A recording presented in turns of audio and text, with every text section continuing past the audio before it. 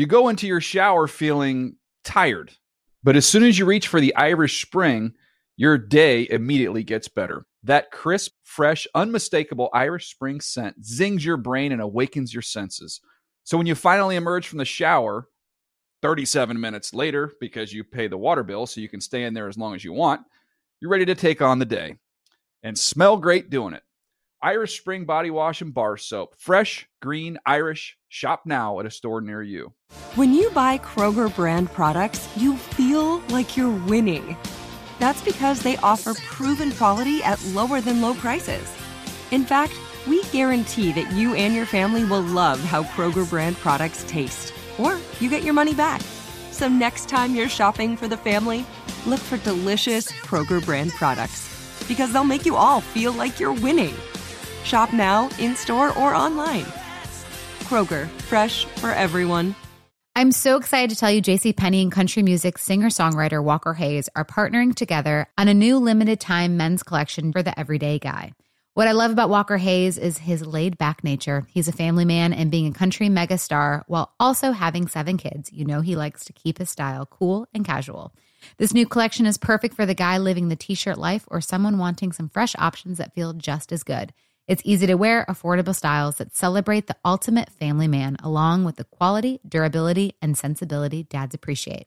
Available online Saturday, May 4th at jcp.com and in-store Thursday, May 16th. Just in time for Father's Day. Limited time only. JCPenney, make it count.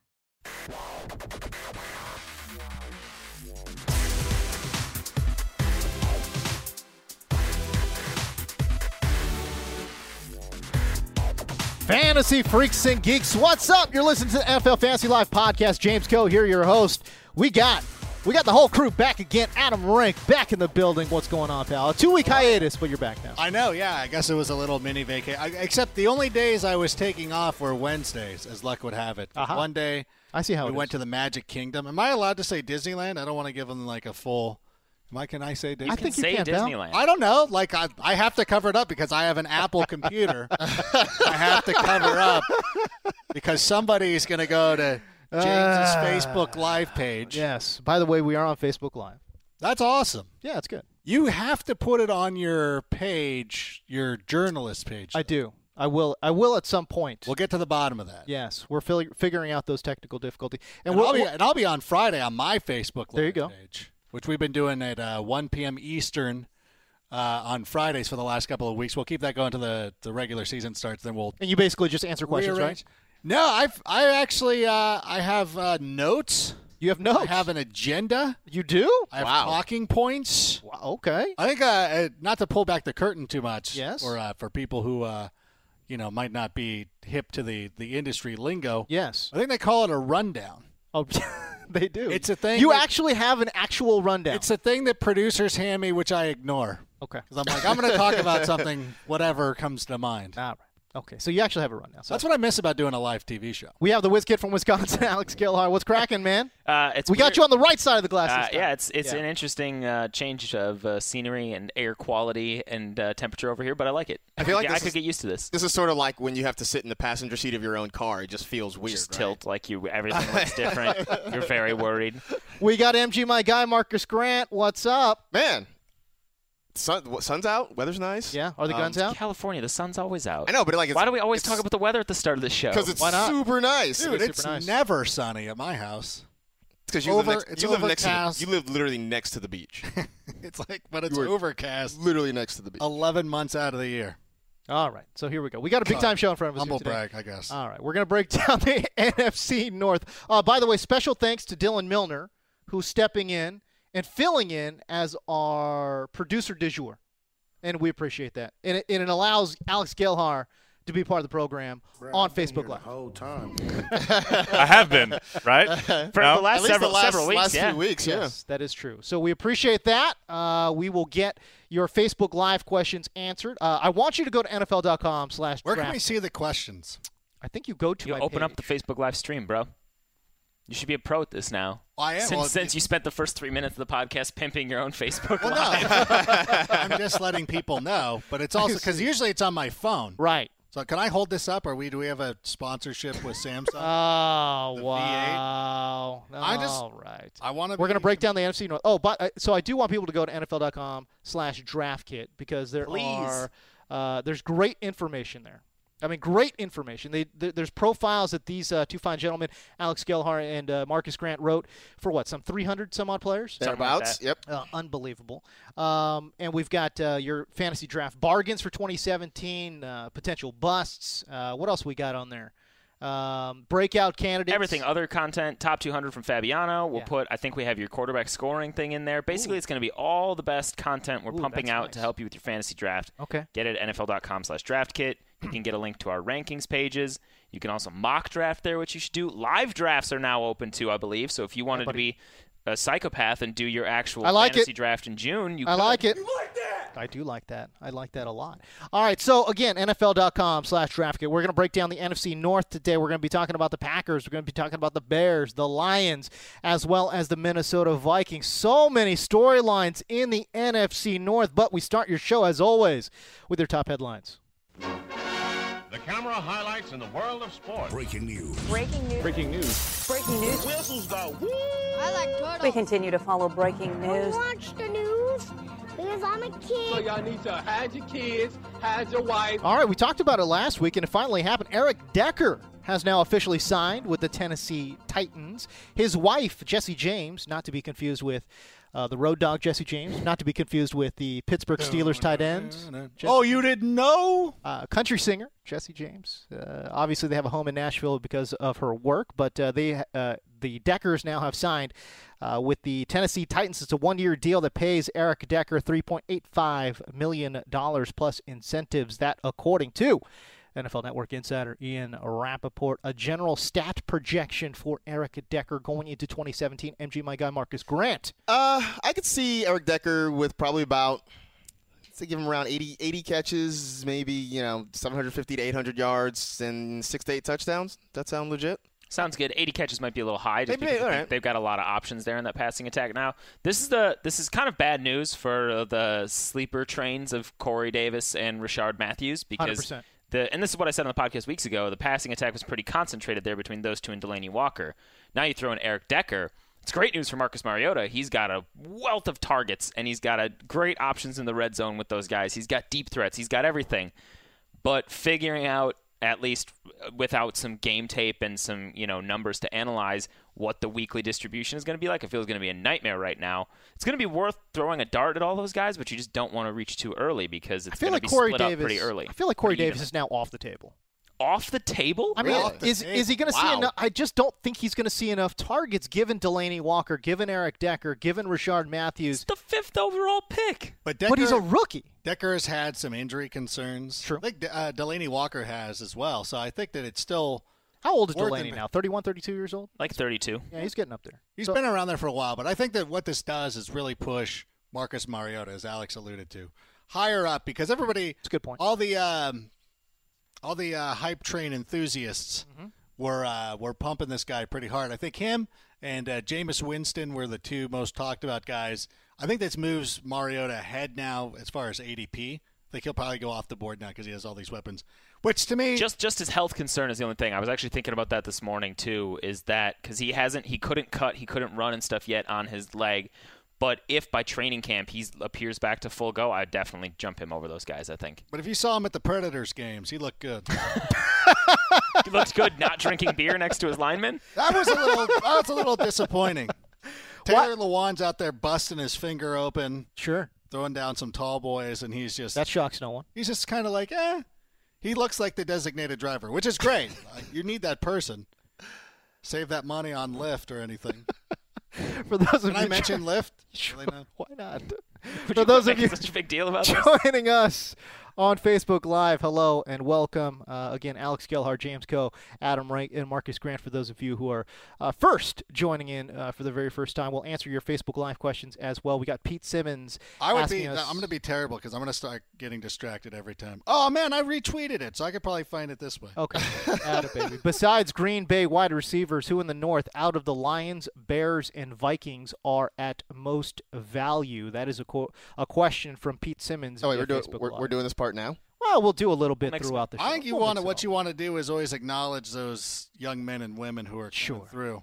Absolutely. To let them know that we see them. So outside of those Green Bay wideouts, who in that AFC North do you like as a good NFC North rather, in terms of a fantasy value at the wide receiver position? I think the whole passing game of the Vikings is a little underrated right now, especially in non-sharp drafts with all of us. Stephon Diggs is going to go highly with a good bunch of guys like us, but I think in more casual leagues, he's going to be hanging around a lot later. He's the guy I'd rather have. Adam Thielen's going to be hanging around late. I like still Thielen. Probably produce, especially because you'll get him at a double-digit round price.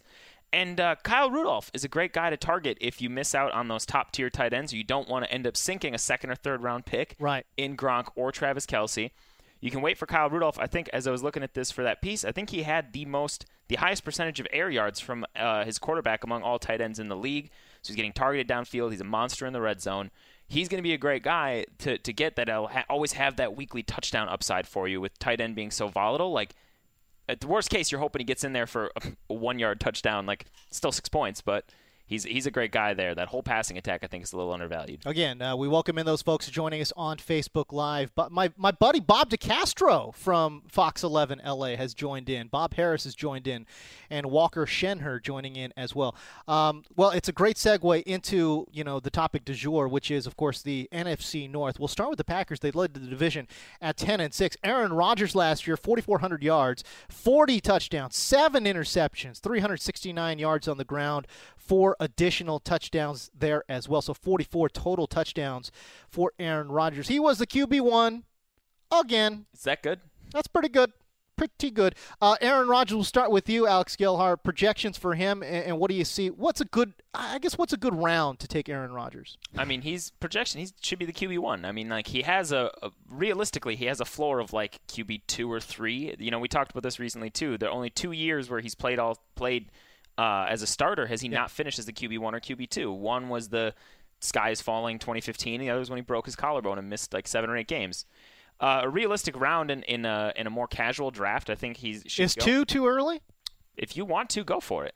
I mean, I think you're losing out on the value of a lot of better positions there. So as we've been doing drafts, we've been talking about it. Lots of times you get into round 3 occasionally in this draft, and there's already a lot of guys you're feeling questionable about, like, do I trust DeAndre Hopkins coming back? Like, is Carlos Hyde going to lose his job? What the hell's going to happen to Todd Gurley and the Rams this year?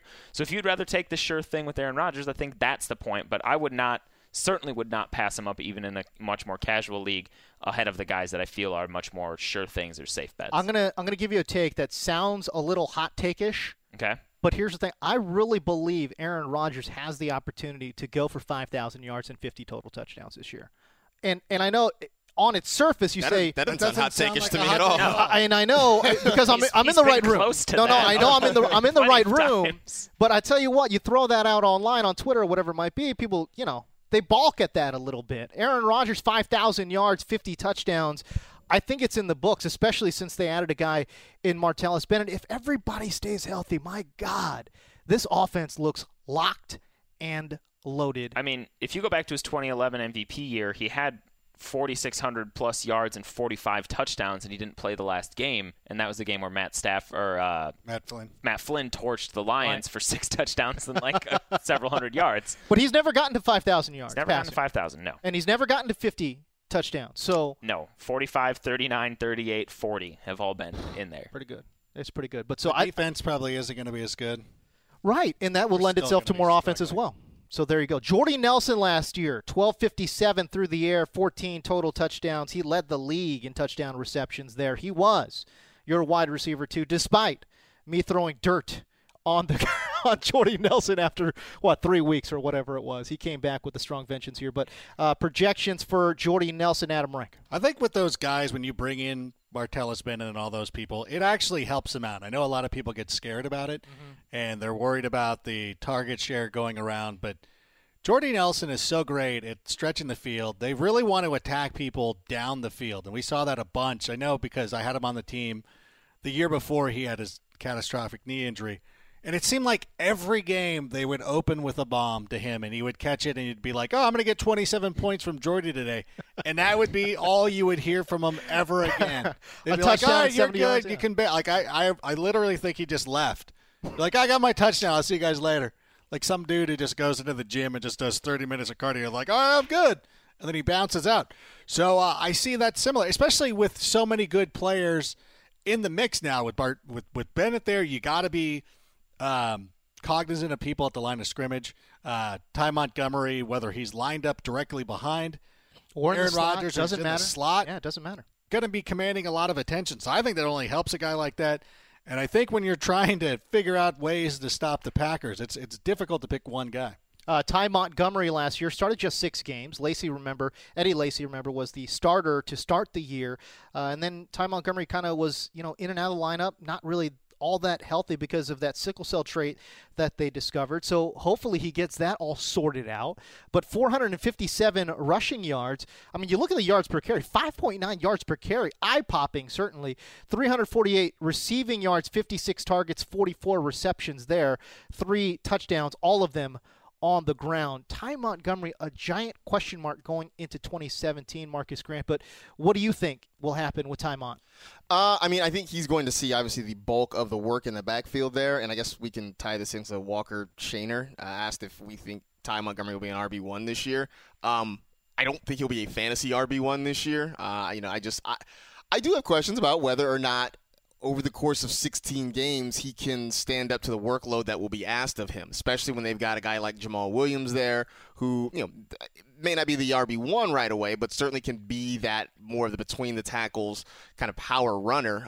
So I think in a world where we are inundated with running back platoons and committees and that sort of thing, you can look at Ty Montgomery as maybe being an RB2, a guy who will get a lot of the work there, but I don't know that he's a guy you're going to see get 200 carries or 250 touches over the course of the season. I love this question from Bob Harris, who asks, are we getting too far in front of the whole Jamal Williams thing? Thoughts on Aaron Jones? Alex Gelhar, obviously you're very tapped in to all the beat writers and stuff that write about the Packers. What are they saying about that backfield? I mean, everything right now is about Ty Montgomery is the leader in the clubhouse, and the team is doing everything they can to set him up to be that leader. He's been working with former Packer Brandon Jackson on his pass blocking, which was a weakness of his game last year, and if he irons that out, it's going to be hard for him to come off the field on those third downs. He's a converted wide receiver. He's a great pass catcher. The guy is built. Like, we've seen him. He's muscular. He's built more like a running back than a wide receiver, honestly. And he was good between the tackles last year. I really honestly think he can handle the full-time workload. I think they'd rather have him. I think Aaron Jones is going to be a great compliment. It reminds me of what they did years ago, and I know other people have made this comparison when they got Eddie Lacy and Jonathan Franklin, and we're mixing them both in. That's kind of what they got with Jamal Williams and Aaron Jones. I would love to see them use Aaron Jones in more pass catching options and different packages, because they've honestly never had a back like that has sustained on the team. A good scat, crazy good back in the open space. But that's going to be hard. It's going to be hard to rely on him in a fantasy sense. I think Ty Montgomery is the back to own unless something happens here, and I think he's got a really high ceiling. Does the specter of Jamal Williams scare you off at all? I'm not super concerned. I think even in Eddie Lacy's heyday, when he was still crushing it for them, they were giving James Starks the ball plenty of times in those years. And so even if Jamal Williams approaches 100 carries and the line share go to Ty Montgomery, this is a high-scoring offense. They ran the ball 38 times last year to backs in the red zone alone, and Ty Montgomery only had 12 of those. So if you say, if suddenly he's getting 24 of those instead of Lacy getting 10 before he got injured and stuff, all of a sudden we're looking at a back with a high scoring potential that's going to catch a lot of passes in a high-powered offense. It's a great situation. The Lions at 9-7 last year. Marvin Jones came out the gates on fire, finished the year with 930 yards on 103 targets, just 55 receptions, so not a great catch rate. But how about this? 482 yards in his first 4 games, okay? 482 in his first 4. He had 448 the remaining 12 games. That's tough. Not great, Bob. Well, that's what happened. Everybody identified him as their number one receiver, and that's where the coverage rolled, and he was taken out of the game, which is why Golden Tate was able to establish himself as a somewhat fantasy option down the stretch there. But that's the one thing about Marvin Jones is he's a good receiver, but when you try to make him a number one, he just does it. He's just not that guy. He's not Antonio Brown or Mike Evans or somebody like that. So when you are now drawing the coverage that was usually pulled away when you were playing opposite AJ Green. of AJ Green, right? Like, it's not going to work out for you. So that was too bad, and I would expect more of the same. Unless they find somebody else who's going to be their wide receiver. I think teams will attack him the same way and be like, let's take out Marvin Jones because he'll kill us if we don't. And then he seemed like kind of a monotone weapon as well, right? Like he was constantly going deep downfield. And again, you look at that catch rate, 55 receptions on 103 targets. I think that would lend itself to that. Yeah, they were trying to stretch the ball to him a lot. They were at least going after him, but he was covered a lot, especially at the end of the year. He was covered a lot, and it was just Stafford trying to get him involved, which was admirable because I still had him on a couple of teams. So I really do appreciate I appreciate that. Bro, don't do it on my account. I could be mistaken here, but if I remember right, I don't have my computer, so I can't look up the NGS stuff, but I'm pretty sure his downturn also coincided with a little bit of an offensive shift because he was so great in those first couple weeks because they were chucking the ball deep to him more regularly. Yeah. And those targets dried up as they shifted more towards that quick passing, shorter game. And that's where so much he wasn't able to be quite as useful or as dynamic. He was greater. You think about that game against the Packers where he had 200 yards. He was getting targeted downfield left and right. Right. But instead, if you're trading those in for 5-yard passes instead, that's not Marvin Jones' game as much. So and that's my big concern with any of the Lions receivers is that they are relying very heavily on yards after the catch. It's something that Golden Tate does pretty well. True. Marvin Jones maybe not so great at that, but it's a situation where you have guys who are going to catch the ball 3 to 5 yards away from the line of scrimmage, and then in order for you to get big yardage totals, you need them to break a couple of tackles or just have missed tackles or what have you, and that's a tough way to live.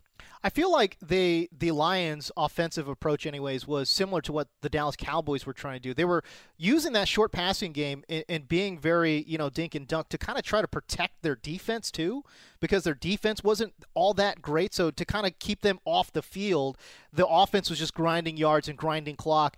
And they being also able had to, no running game with Amir None. Abdullah injured, Dwayne Zero. Washington injured, Theo Riddick not great going between the tackles, and them not giving the ball to Zach Zenner enough. not giving it to him IMO. enough. Oh, okay. Hey, when they fed him the ball down the stretch, he performed well. That's all right. All right. Stop trying to make Zenner happy. I'm not saying he's an elite back. I'm just saying they had an option there and they weren't using it as much as they could have. All right, let's stay with you, Wiz, and let's stay in that backfield. Amir Abdullah played just 2 games last year.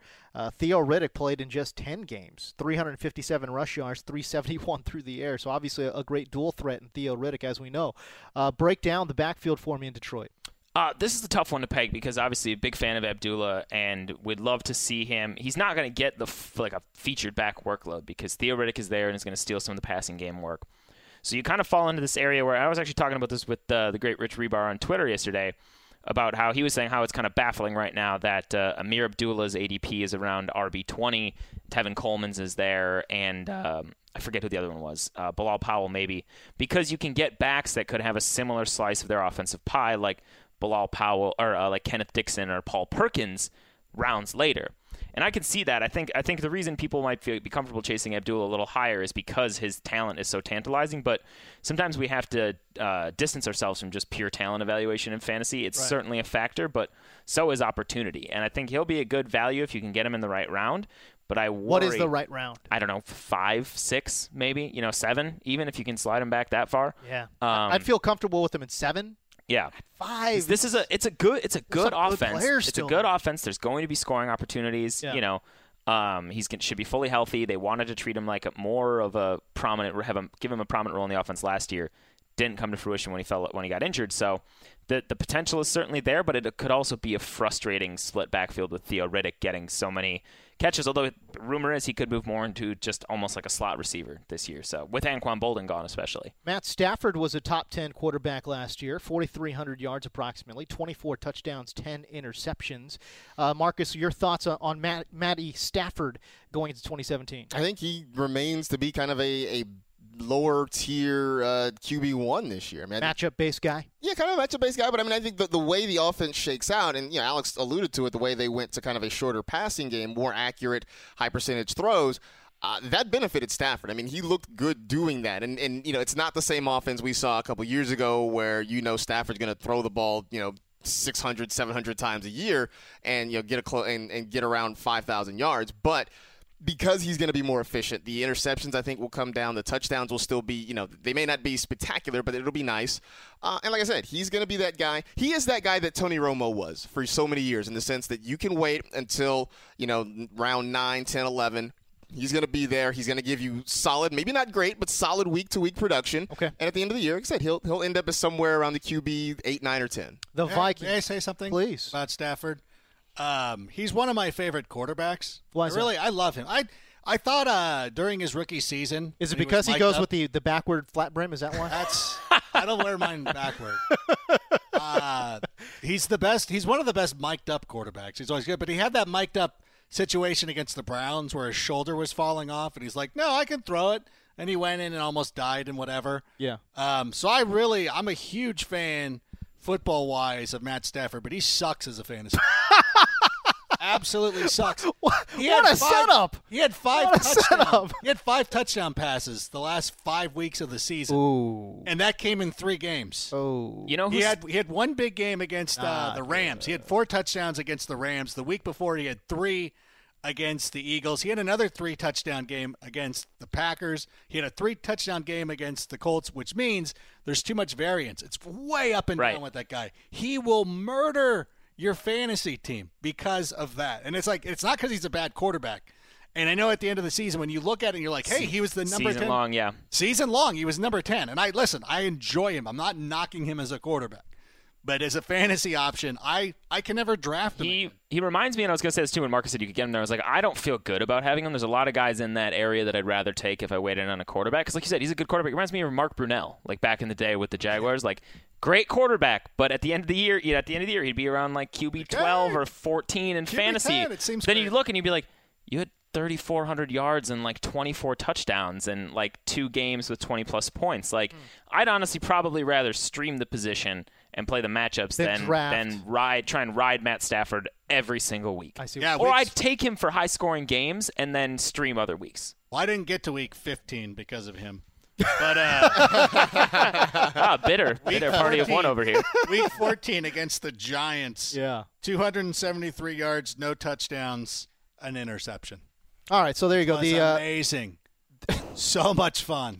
So happy for that. The Vikings, and even 8-8 last year. Dalvin Cook was drafted by the Vikings. It was an end of an era, really. Adrian Peterson now off that team. And it's Latavius Murray, who they signed in the offseason, then drafted Dalvin Cook. Sorry about your luck, Latavius. Latavius ran for 788 rushing yards, had 264 through the air, 12 touchdowns. 12 touchdowns for Latavius Murray behind that massive offensive line in Oakland, 4.0 yards per carry. The offensive line in Minnesota, I don't know. I mean, their grade last year was obviously not great, but a lot of injuries befell that offensive line. What do we make of the backfield there, Adam Rank, Dalvin Cook, Latavius Murray? Dalvin Cook's going to be your number 1 guy. Okay. And he's going to be a stud. I'm amazed that so many people are not regarding him more highly. I think that because the offensive line will be a little bit better, and I know he had some off-the-field issues. He got beat up during the combine, too, in terms of his metrics and all those things. I don't care about any of that. Okay. Because when you look at his metrics in pads, and it's not sports science, but it's one of those, not Spark, but one of those other ones where, like, when you measure him doing football moves in pads, he's off the charts. Right. He's as fast as John Ross in pads as he is. I get you. So, yeah, I'm sorry. Saying. So if I was drafting a team based on how well you'll do in a Superstars competition where you're running around in Under Armour, and that, like, okay. You know what? I might not want him. Yeah, not drafting that dude there. Right. It's a straight-up football player. It reminds me so much of Randy Moss. Like, nobody wanted Randy Moss. Like, oh, he's got off-field concerns, whatever. And then he came out and he destroyed everybody, including the Cowboys, in that first season. So I think that I think Dalvin Cook, man, he should be outside of Christian McCaffrey. He might be the number 1 rookie running back that I'm going at. Interesting. Okay, there you go. Ahead of Leonard Fournette from Adam Rank there. All right, we welcome in Daniel Stevenson and our very own Catherine Chant-Smith joining in on Facebook Live. She's like a czar of social media. You better watch out, James. I do. I want to be a czar of something. That's such a cool title. You're the czar of Mark Ingram haterade. I hate the NFC South, yes. I'm sorry, do you mean on pace? On pace? What a jerk to ruin that joke, to actually get to 1,000 yards. He did. He broke the curse. He's no longer on pace. What a jerk. He passed down the on pace moniker to Carlos Hyde. Oh, okay. Carlos Hyde is the new on pace. He's the new on pace? All right. We'll go there. Stephon Diggs, Adam Thielen, the wide receivers there from Minnesota. Kind of touched on them already. Yeah, a little bit. So I'll just give you the stats and we'll move on. But Stephon Diggs, 903 yards, 3 touchdowns. He was your wide receiver 43. So overall, a pretty disappointing season for Stephon Diggs. Also considering the brilliance that he flashed against Green Bay. Well, he suffered a groin injury in Week 4, which is the thing to remember. And he said this offseason that he was never the same after that. And I think you can kind of tell. And even perhaps, like, they switched coordinators when Norv Turner resigned, I think, after Week 8. That's right. And Diggs went from doing a lot more downfield to having a lot more shorter routes. But that also could have been because of his injury and, like, not being able to get up to full speed as much down there to win those routes deep. Something to think about. But fully healthy, I mean, 13 games last year, he was just shy of 1,000 yards and just had kind of bad touchdown luck. Yeah. He was on. You know, he's a positive. Yeah, he's a positive regression chance. So if he crosses the century mark and hits 6 or 7 touchdowns instead, he's going to be a tremendous value in there. And I just want to throw out this kind of hot take. I could have saved it to the end for storylines we're forgetting. Ooh. Sam Bradford, streaming quarterback week 1. That was my storyline to plays the Saints. There's some tough matchups with other quarterbacks. Okay. Playing the Saints. They're in Minnesota, so he's at home. Should be a positive game script, score a bunch of touchdowns. Sam Bradford could push for top 12 quarterbacks scoring in week 1. Wow. Go get it. And he always has that reputation for being a quarterback who's hurt all the time. Yeah. He started 29 games over the last 2 years. Okay. And last year failed to he reach got double-digit murdered behind that line of scrimmage. I mean, he's failed to make double-digit starts in a season once in his career. Like the Red Witch from Game of Thrones went over there and resurrected Sam Bradford, I think 3 times during the 2016 season. I love Sam Bradford as a streamable quarterback. Week 1, though, plays the Saints. He's at home. Words I was not expecting to hear today. I love Sam Bradford. So if you're in a deeper league, 12, 14 teams, your quarterback's had a crap matchup in week 1. Okay. Consider Sam Bradford. Adam Thielen was one of the favorite targets of Sam Bradford. 967 receiving yards, 5 touchdowns. He was your wide receiver 29. But we warn you always to not look at the season-long totals, generally speaking.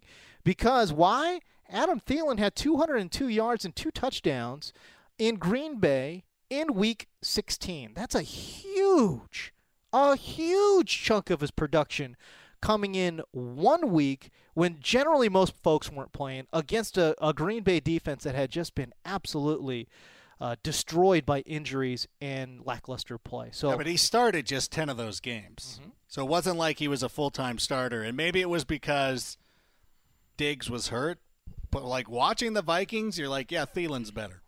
Just by watching them. The chemistry between him and Sam Bradford. That's what I said. It could be with Diggs was hurt.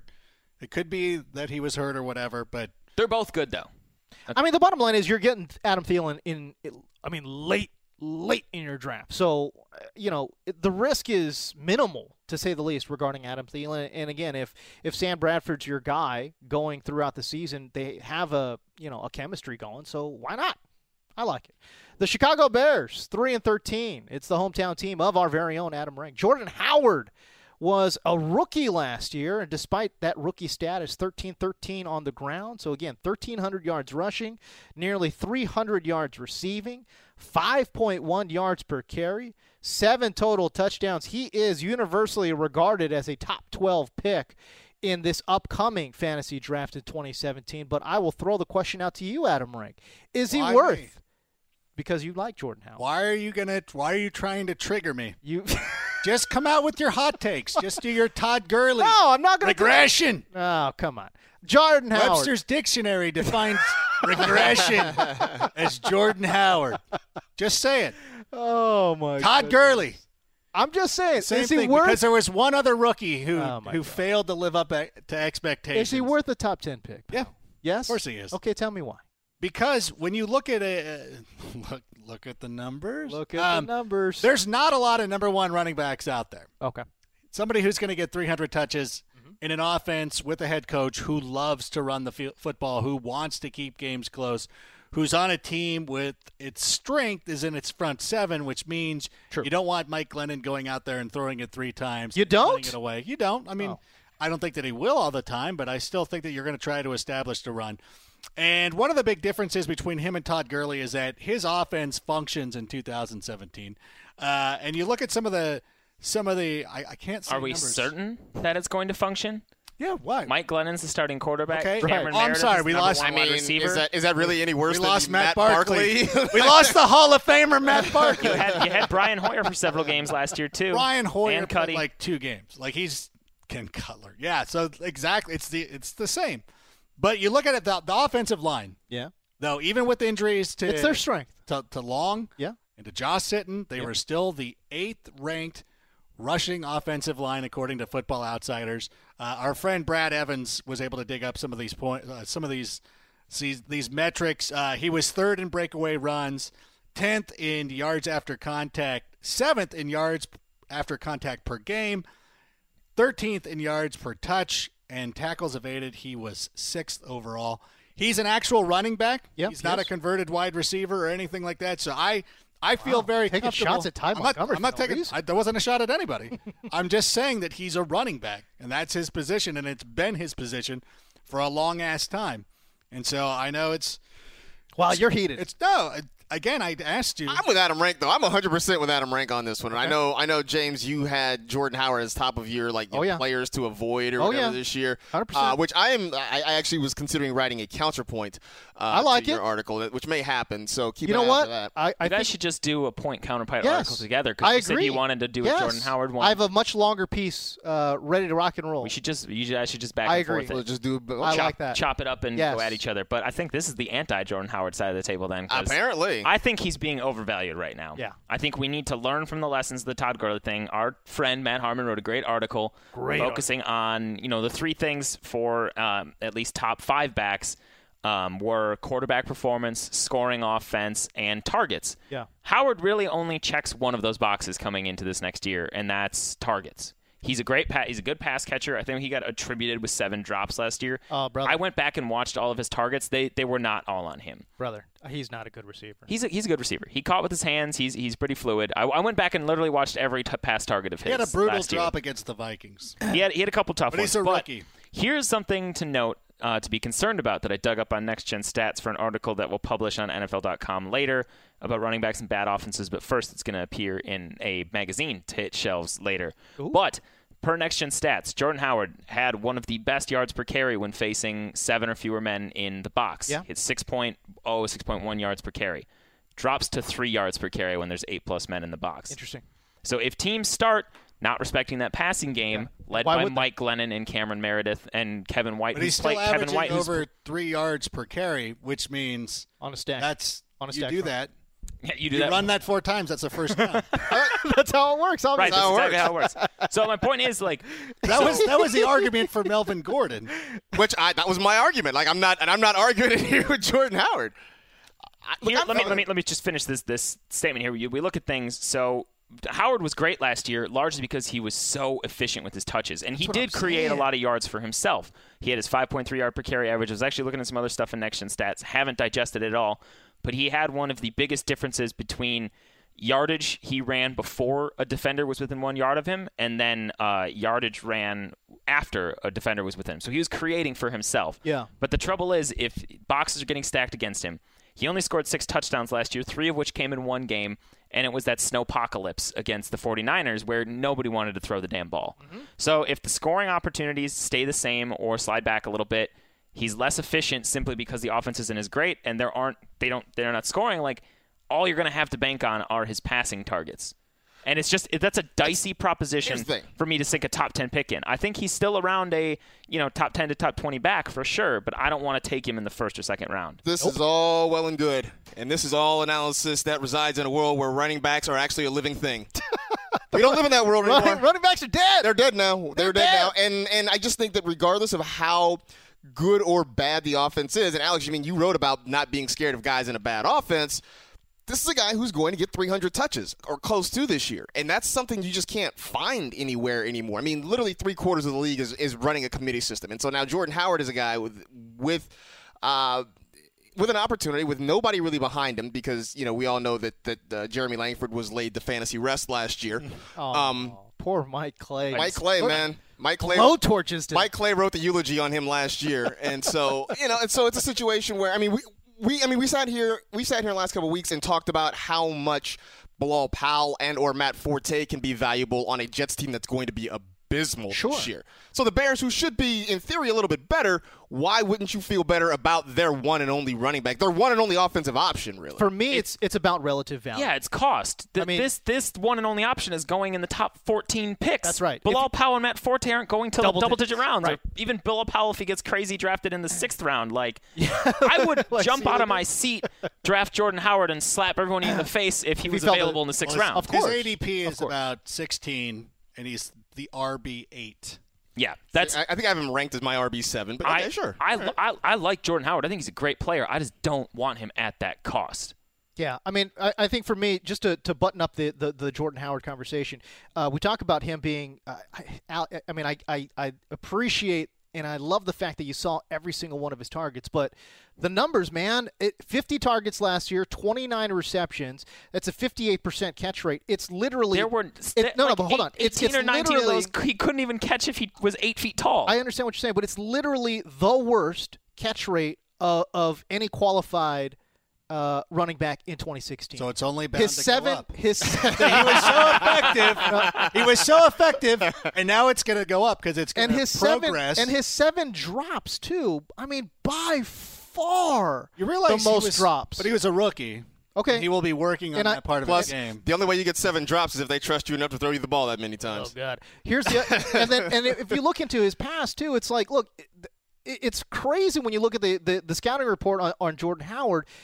One of the major concerns was, well, this guy doesn't really know how to catch the ball. He didn't get a lot of targets out of the backfield at Indiana, and also the school he transferred from, which is eluding me right now. Alabama, Birmingham. UAB. Yep, there you go. And I think that was one of his major concerns coming into the league, and we saw it play out in the numbers in 2016 as well. I have serious reservations as to whether or not this guy's can actually catch the ball out of the backfield. I don't buy it. That's a skill you can learn, though. I mean, it's a learnable, teachable skill. Catching the football is a teachable skill. Get on the jugs machine, kids. All right, so there you go. So the Bears at 3-13. Alshon Jeffrey gone now. Cameron Meredith steps in to be their top target. 888 receptions, 4 touchdowns in 14 games for Cameron Meredith 2016. Big boomer bust guy, though. Double digits in terms of fantasy scoring, 7 of his 14 games. But less than 3 fantasy points in 5 games. So big-time boomer bust guy. Adam Rink, where do you take a guy like Cameron Meredith in 2017?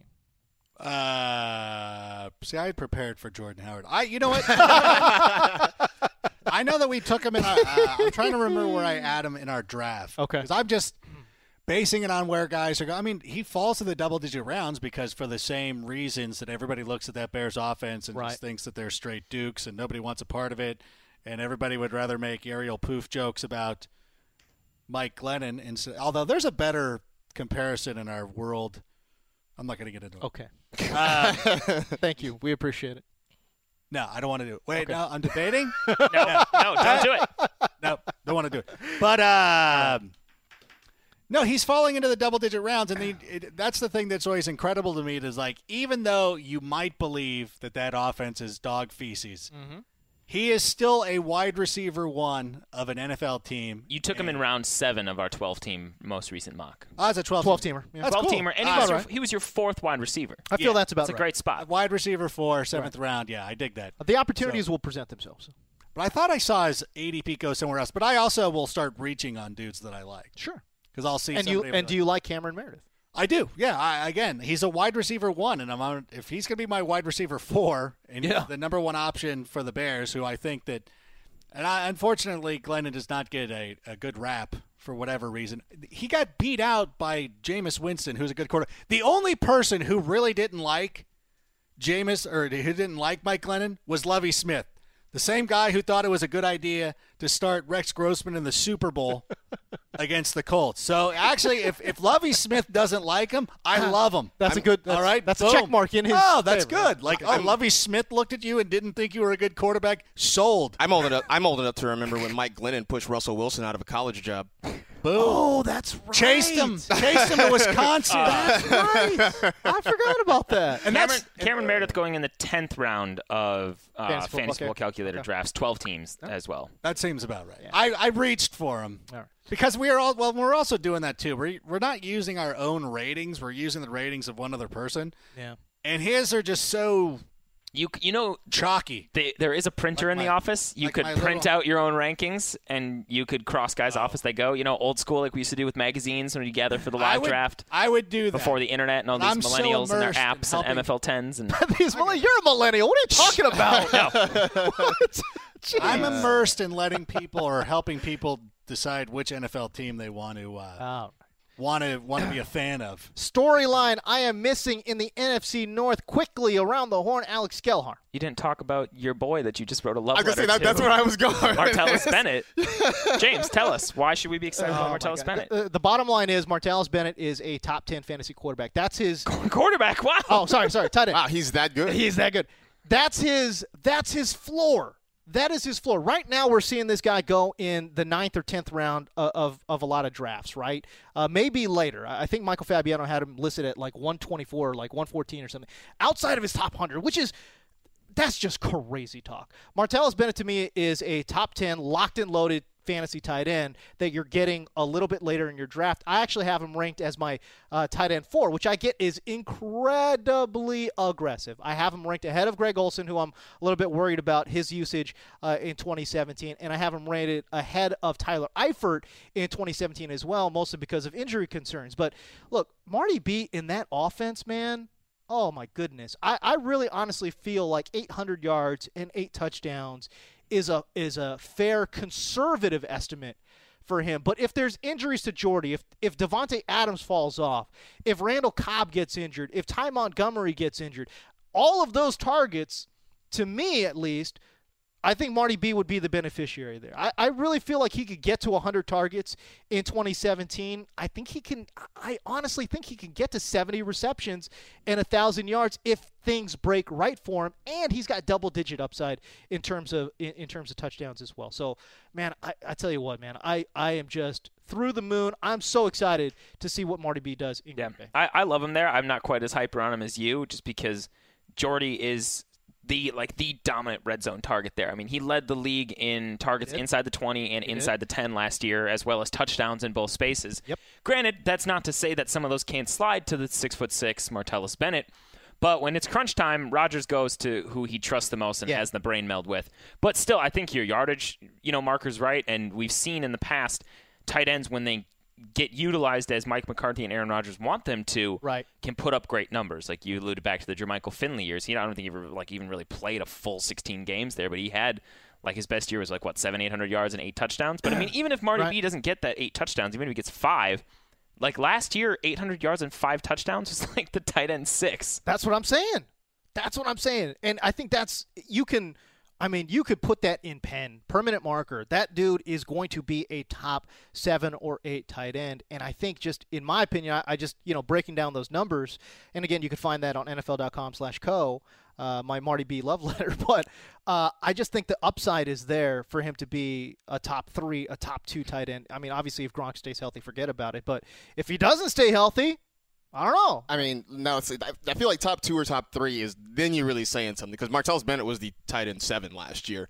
He had a decent year, 700 yards. The 7 touchdowns certainly helped a lot, but being the a top 7, top 8 fantasy tight end isn't necessarily saying a lot. Yeah, but I look at where he's getting drafted. He's getting drafted as a tight end 10, tight end 12. I think I have him as my tight end 7. Yeah, that's silly. No, not the tight end 7 part. No, but tight end 10. That's silly. Don't make sense. No, I'd take him over Hunter Henry in a heartbeat. I'd take him over only because Antonio Gates is still hanging around. He is. He's got some punches left to throw. He's got a record left to break. Once they'll break that in the first week. What does he need? 3? Who do the Chargers play in week 1? I don't know. He needs 3. MG, my guy Marcus Grant. Give me a storyline in the NFC North I'm missing. I mean, I guess I'd stay with Green Bay, and will the real Devontae Adams stand up? Right. Is it going to be the guy from last year who balled out? Is the guy from a couple years ago where he had drop issues and they weren't sure if they had faith in the guy? I know that we had our mock draft about a week or so ago. Jake Seeley took him really early. Oh my God! Wide receiver 12. Took him crazy Third early. round. Can't do it. So yeah, I'm really curious to see which Devontae Adams shows up. I'm gonna split the difference and feel like he's gonna be somewhere in between what we've seen. Adam Rank, NFC storyline I'm missing. No, we talked about it earlier. Sam Bradford, much maligned quarterback. Really doing the series of why you should root for is what really drew me. Sam Bradford. Because remember last year, people were he was being touted as an MVP candidate for some time. Because as well as he played, and really now that the Vikings look at him as their long-term answer at the quarterback, like he is now their franchise. Their franchise. I mean, I don't know that's accurate. Oh yeah, I feel like he's a 2017 rental until Teddy Bridgewater comes back. No, he could go beyond because the way Teddy's contract works out, but I don't think they're so assured in it. I think that they have their quarterback now. I think that they're sold on him. I think he's going to be their number one guy going forward. Again, still much maligned. Poor Sam Bradford. What can he do? What can he do to help erase one season where he was injured? I mean, even though he gets beaten up a lot, but he makes his starts. He's out there. He's very efficient. He does throw a nice ball. Like there's a lot of. This was a guy that went number 1 overall for a reason. That's right. Overall quarterback. And, oh, my gosh, St. Louis couldn't figure out a way to work with him. People won't take Sam Bradford seriously until he shortens up those sleeves. All right? Like, I'm not trusting a quarterback.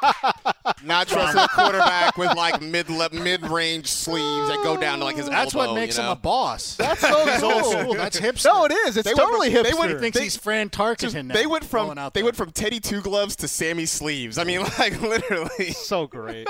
I want to throw in one more storyline. Yeah, man. Eric Ebron is a great underrated tight end. If you want to find a guy to draft as the 12th, 13th, 14th tight end off the board, all right. Ebron's a guy. He's improved pretty much all of his statistics year over year except for touchdowns. Now Anquan Boldin is out of the picture. I think he had close to 20 red zone targets last year. Whew. A lot of those could slide towards Ebron, who is a physical specimen, is a great presence in the red zone. He's like 6'5", 260. Specimen.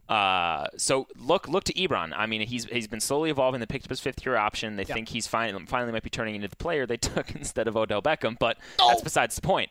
Ebron is a good tight end value. All right, so there you go. NFL.com/draft kit to find all of your fantasy drafting needs. NFL.com/draft kit. All right, let's close out the show with a round of Daily Daps. Extra, extra, read all about it. This is the Daily Daps and Hub. Give me daps, because I be scribbling rap. Give me dapping up, daps and bound, daps. All right, Daily Dap time. We shall start with the whiz kid from Wisconsin, Alex Gelhar. What you got? Going to DAP, first and foremost, Better Call Saul, wrapped up its season on Monday. It's a phenomenal show. Hasn't been picked up yet. I really hope it is. I encourage everybody to go watch it, go catch up, tweet about it. Are they really thinking about not picking it? Well, they haven't renewed it yet. They probably will, but it seems... it's one of their highest. The ratings aren't amazing. It's one of their highest-rated non-zombie shows. But non-zombie shows. But the thing is, it's just phenomenal storytelling, and I'd love to see it continue. So daily daps to them. Also, daily daps to the band Polyphia. Polyphia. I found them via Spotify Discover Weekly, and on the mobile app I'm trying to find their information, but they are a guitar-bending instrumental group from Texas. Really great stuff to listen to if you're grinding or working and need kind of upbeat, motivational music. Like I love to listen to that kind of stuff when I'm writing that doesn't have lyrics, because otherwise I'll get distracted lyrics, humming along or thinking about whatever. So look them up on Spotify. They're great. They had a lot of good songs, really talented musicians. And I think that's all I've got to dap. So and last real quick. Got a new game over the weekend to play with some buddies called the Player Unknown's Battlegrounds. It's a first-person shooter, third-person shooter, but how it does is it takes 100 people and it drops you onto an island. Like you jump out of a plane over this island, you parachute down. You don't start with any weapons, any armor, anything. So you run, and the weapon spawns change every time. But so you're running through buildings, trying to find guns, trying to find armor, running into people, killing them. But then what's great is the map, so you don't just camp and turns into an 8-hour camp fest. the map shrinks every couple minutes. And if you're outside the zone, you slowly die. Wow. So it forces you all into the middle at the end, into this big firefight with whoever's left. How long does that gameplay take? It can take anywhere from, 30 seconds if you die right away. Yeah. To like 30 minutes maybe. That's amazing. It's a super fun idea. It's adrenaline pumping when you get down there. It's fun because you're finding different weapons. You're in different parts of the map from depending on where the plane drops you off. Okay. It's really cool. It's like $30 on Steam, so I'd go check it out. That's like the video game version of Catching Fire, right? Yeah, of like Hunger Games or Battle Royale, stuff like that. You just put a bunch of people on an island, they go find their weapons, and you go to town. It's fun. It's very fun. I like it. Adam Rank, hit me. I'm going to daily dap Amtrak. Amtrak? Yeah. I love Amtrak. Okay. Wednesday, I missed the last podcast because we took the train. Okay. There's a train station right in the parking lot of Angel Stadium. Took it down to San Diego. Okay. Went down, watched the Padres in the afternoon play the Cincinnati Reds. They beat them, and they were so nice. They got done with their game early. It was a 12:40 game, and it ended at like 3. So we had time to walk back for the 3:40 train. Took it back up to Anaheim. Went in, watched the Angels. You did the double dip? We did a double header. Wow. MLB doesn't want to give us doesn't want to give us those double headers anymore. There have actually been a couple of them this year, which is sort of odd. Because of the rain or rain things delays, like that. So that was pretty cool. So I really appreciated that. And it's something that's underrated, especially for people who live out in California where we don't take any sort of mass transit ever. Right. It's very rare. It's so nice just to not have to worry about anything. And you're just like, boop, boop, and it's no big deal. We had the baby on the train, and she was fine, and everything was copacetic. So I really appreciate it. And also, there was a nice man who was working one of the sections at Petco Park. Okay. And he allowed, because they have a cool standing room only area behind home plate. I mean, it's up, so there's an overhang, so you miss a little bit. But it's a nice shaded area, and of course we can't have the baby out in the sun the whole time because there's 4 of us. So the wife, actually, her uncle was sitting there, was able to hold him. The guy actually was it was the last row, and normally they're sticklers and won't let anybody sit there. But Greg with 2 G's, who works the section behind home plate at Petco Park, hooked it up. Let my brother-in-law and my daughter sit in the shade. That's great. Which was really cool. So she didn't get really sunburned. Cool. Thanks to one person. That's all it takes to do something nice. So if you get an opportunity, if you live in California, or if you live in New York where there's 2 stadiums close, I think you could probably pull this off. See, but it's cool because in Southern California, the Angels and Dodgers are always out of town at different times. So they're rarely, if ever, home at the same time. Also, who the hell wants to sit in that traffic? Yeah, who wants? Yeah. Jeez. Also, I think I've heard of people pulling it off between Wrigley and Miller Park. Because Okay. they're about That's a 90 one minute, I've always wanted to do, 90-minute actually. drive apart. I think there's a decent bus that can take you up there, or there might even be a train. There is a train. I've taken the train. I've always wanted to do that, but my fear is I'd go to Wrigley and then, kind of enjoy too much of the afternoon and not be safe to drive a car. That to another danger park. could happen at either park. you go to one and whoa! It's all of a sudden 5 o'clock. And it is called Miller Park. Yes. What about Derek Carr? I know it doesn't have a huge fantasy impact, but he got his long-term I think it kind of does. It's Wait, nice to have is that official? It's close. He tweeted that it is not done, but close. I see. Oh, I'm sorry. It's trending. It's trending. So I thought it was fair game. Plus, the last, who the last quarterback to lead the Raiders in passing prior to Derek Carr was? The last quarterback Gannon. to lead the Raiders. Yeah, The Raiders, and not in the league, but who is the Raiders' number one? Who was the Raiders quarterback before Derek Carr? You mean their starter? Their starting quarterback. Is it Jason? Is it Jason Campbell? McGloin? Campbell? He's currently a wide receiver in the NFL. Terrell Pryor. Terrell Really? Pryor. That's right. Wow. That is correct. He was their starting quarterback in whatever it was, 2013. Is that right? Amazing. And then Derek Carr took over. Okay, so there you go. I'll give a daily dap out. I got 2 of them. One of them is the Ryan O'Callahan story. If you're a football fan, I'm sure you've probably seen this already, but Ryan O'Callahan, a former Cal player. He's an offensive lineman. He played for the Patriots and the Chiefs. It's a great story that he wrote. He basically came out as gay relatively recently here, and he wrote about his experience and his journey through coming out, but it's an emotional piece. But basically the crux of it is he used football to kind of hide his sexuality, And he made a pact with himself that once he was done playing football at whatever level that was going to be, if it was high school, college, NFL, as soon as he was done playing football, he was going to kill himself because he did not want to come out, or he thought that coming out would be too painful for his family or whatever it might be. So, but he got some counseling, a really great backstory with Scott Pioli as well. But yeah, definitely go give that a read if you haven't already. It's a great story. Which, sidebar, daps to the Players Tribune. Like, that was something I think some people scoffed at when it was first coming out, but they've had some really, really tremendous stuff on there. And it's cool getting that unfiltered perspective from the players. Yeah, that's true, but this one came out on Outsports. Oh, it was Outsports. Okay, so right. I thought it was. Outsports.com. I forgot. I haven't read it yet. It's bookmarked for me. Yeah. And Players Tribune may have retweeted it or whatever. Through Pocket. Oh, yeah. Have you used it, Rank, by the way? Yeah. It's great, isn't a it? couple of stories there. Yeah, let's stab Pocket. Okay. There you go. For the second time. Yeah, I've dapped it back in the past, but I use it literally all the time. I have it synced on my Kindle now, so when I'm at home cooking or reading or whatever, I do it there. I got Rank and their coworker Andy Fenelon on it as well. So. There you go. That's a little bit of a downer, but does have a good ending. It has a good ending. It's an uplifting story. Yes, absolutely. But I will leave you with something else as well. Go to Twitter and enter in the hashtag Logomania. There's a minor league logo competition, minor league baseball logo competition happening right now. Is that hashtag you said? Yes, hashtag Logomania. And what you get are some, just terrific ball caps. Minor league baseball hats are the best. Oh, my God. They're so good. That would be a great hipster collection. These are some great ones. And, by the way, special shout-out to Matt Franchise, who I think lived around Binghamton. Yes. He always talks about the Rumble Ponies. I believe he went to school at me. Yeah, the Rumble Ponies. Yes. So they've got some great names, and I wish some of these names would translate into actual professional sports. But Jacksonville Jumbo Shrimp, I like. The Clearwater Threshers. The Richmond Flying Squirrels. Yes. Give me some of that. There's the Hillsboro Hops, as in beer hops. That's pretty good. That's their mascot? The Carolina Mudcats. The Mudcats that's a classic one. I like it. That's a classic. I like it a lot. But the Biloxi Shuckers. Oh, dude, there's so many good ones, man. Anyways, go check it out. Area 51s. The Area 51s, the Albuquerque Isotopes, as made famous by The Simpsons, which is good.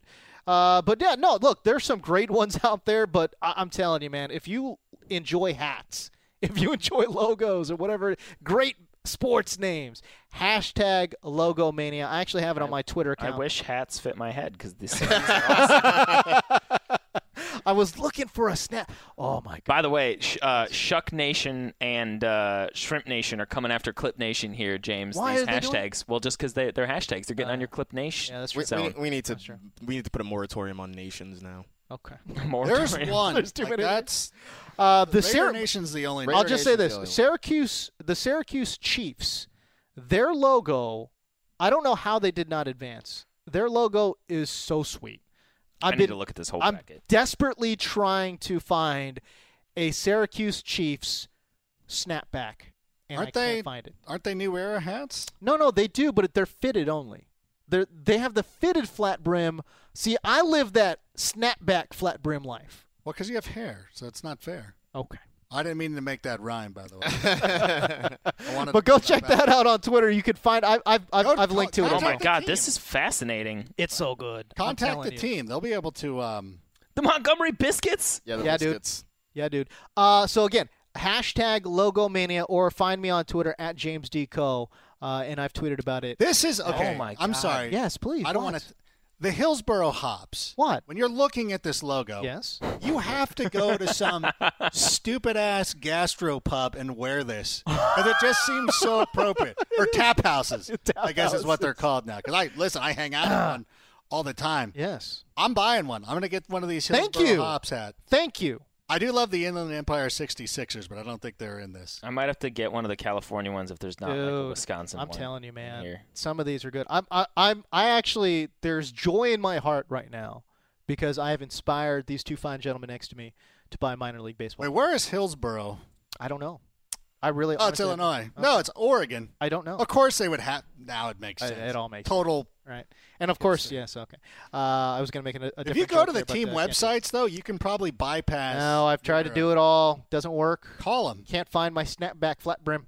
Anyways, MG, my guy, Marcus Grant, close us out, man. Real quick, yeah, I wanted to piggyback on Gelhard said about Better Call Saul, which has been fantastic. Also, just a daily dap to dads, because it was Father's Day the past weekend. So excellent choice. Two of the people in this room are fathers, so happy belated Father's Day to the two of you. Thank you, man. Appreciate it. You know, I talked to my pa on Sunday, so happy Father's Day to him as well. So, yeah, there you go. Patrick Claybon, by the way, friend of the show, friend of the Stronghold, celebrating his first Father's Day. And that was not too far long ago for me, so I remember what a special day it was. Congratulations to him as well. All right, so that is your show, the NFL Fantasy Life podcast. Like, subscribe, review it today. For Alex Gelhard, the whiz kid from Wisconsin, MG, my guy, Marcus Grant, and the Fantasy Maverick, Adam Rank, I'm James Snow. Back right there. Will you stop? That's for the Hops. It's I'm gonna not buy for the Syracuse a Beloit Chiefs. Snappers hat. You're the worst. Jeez.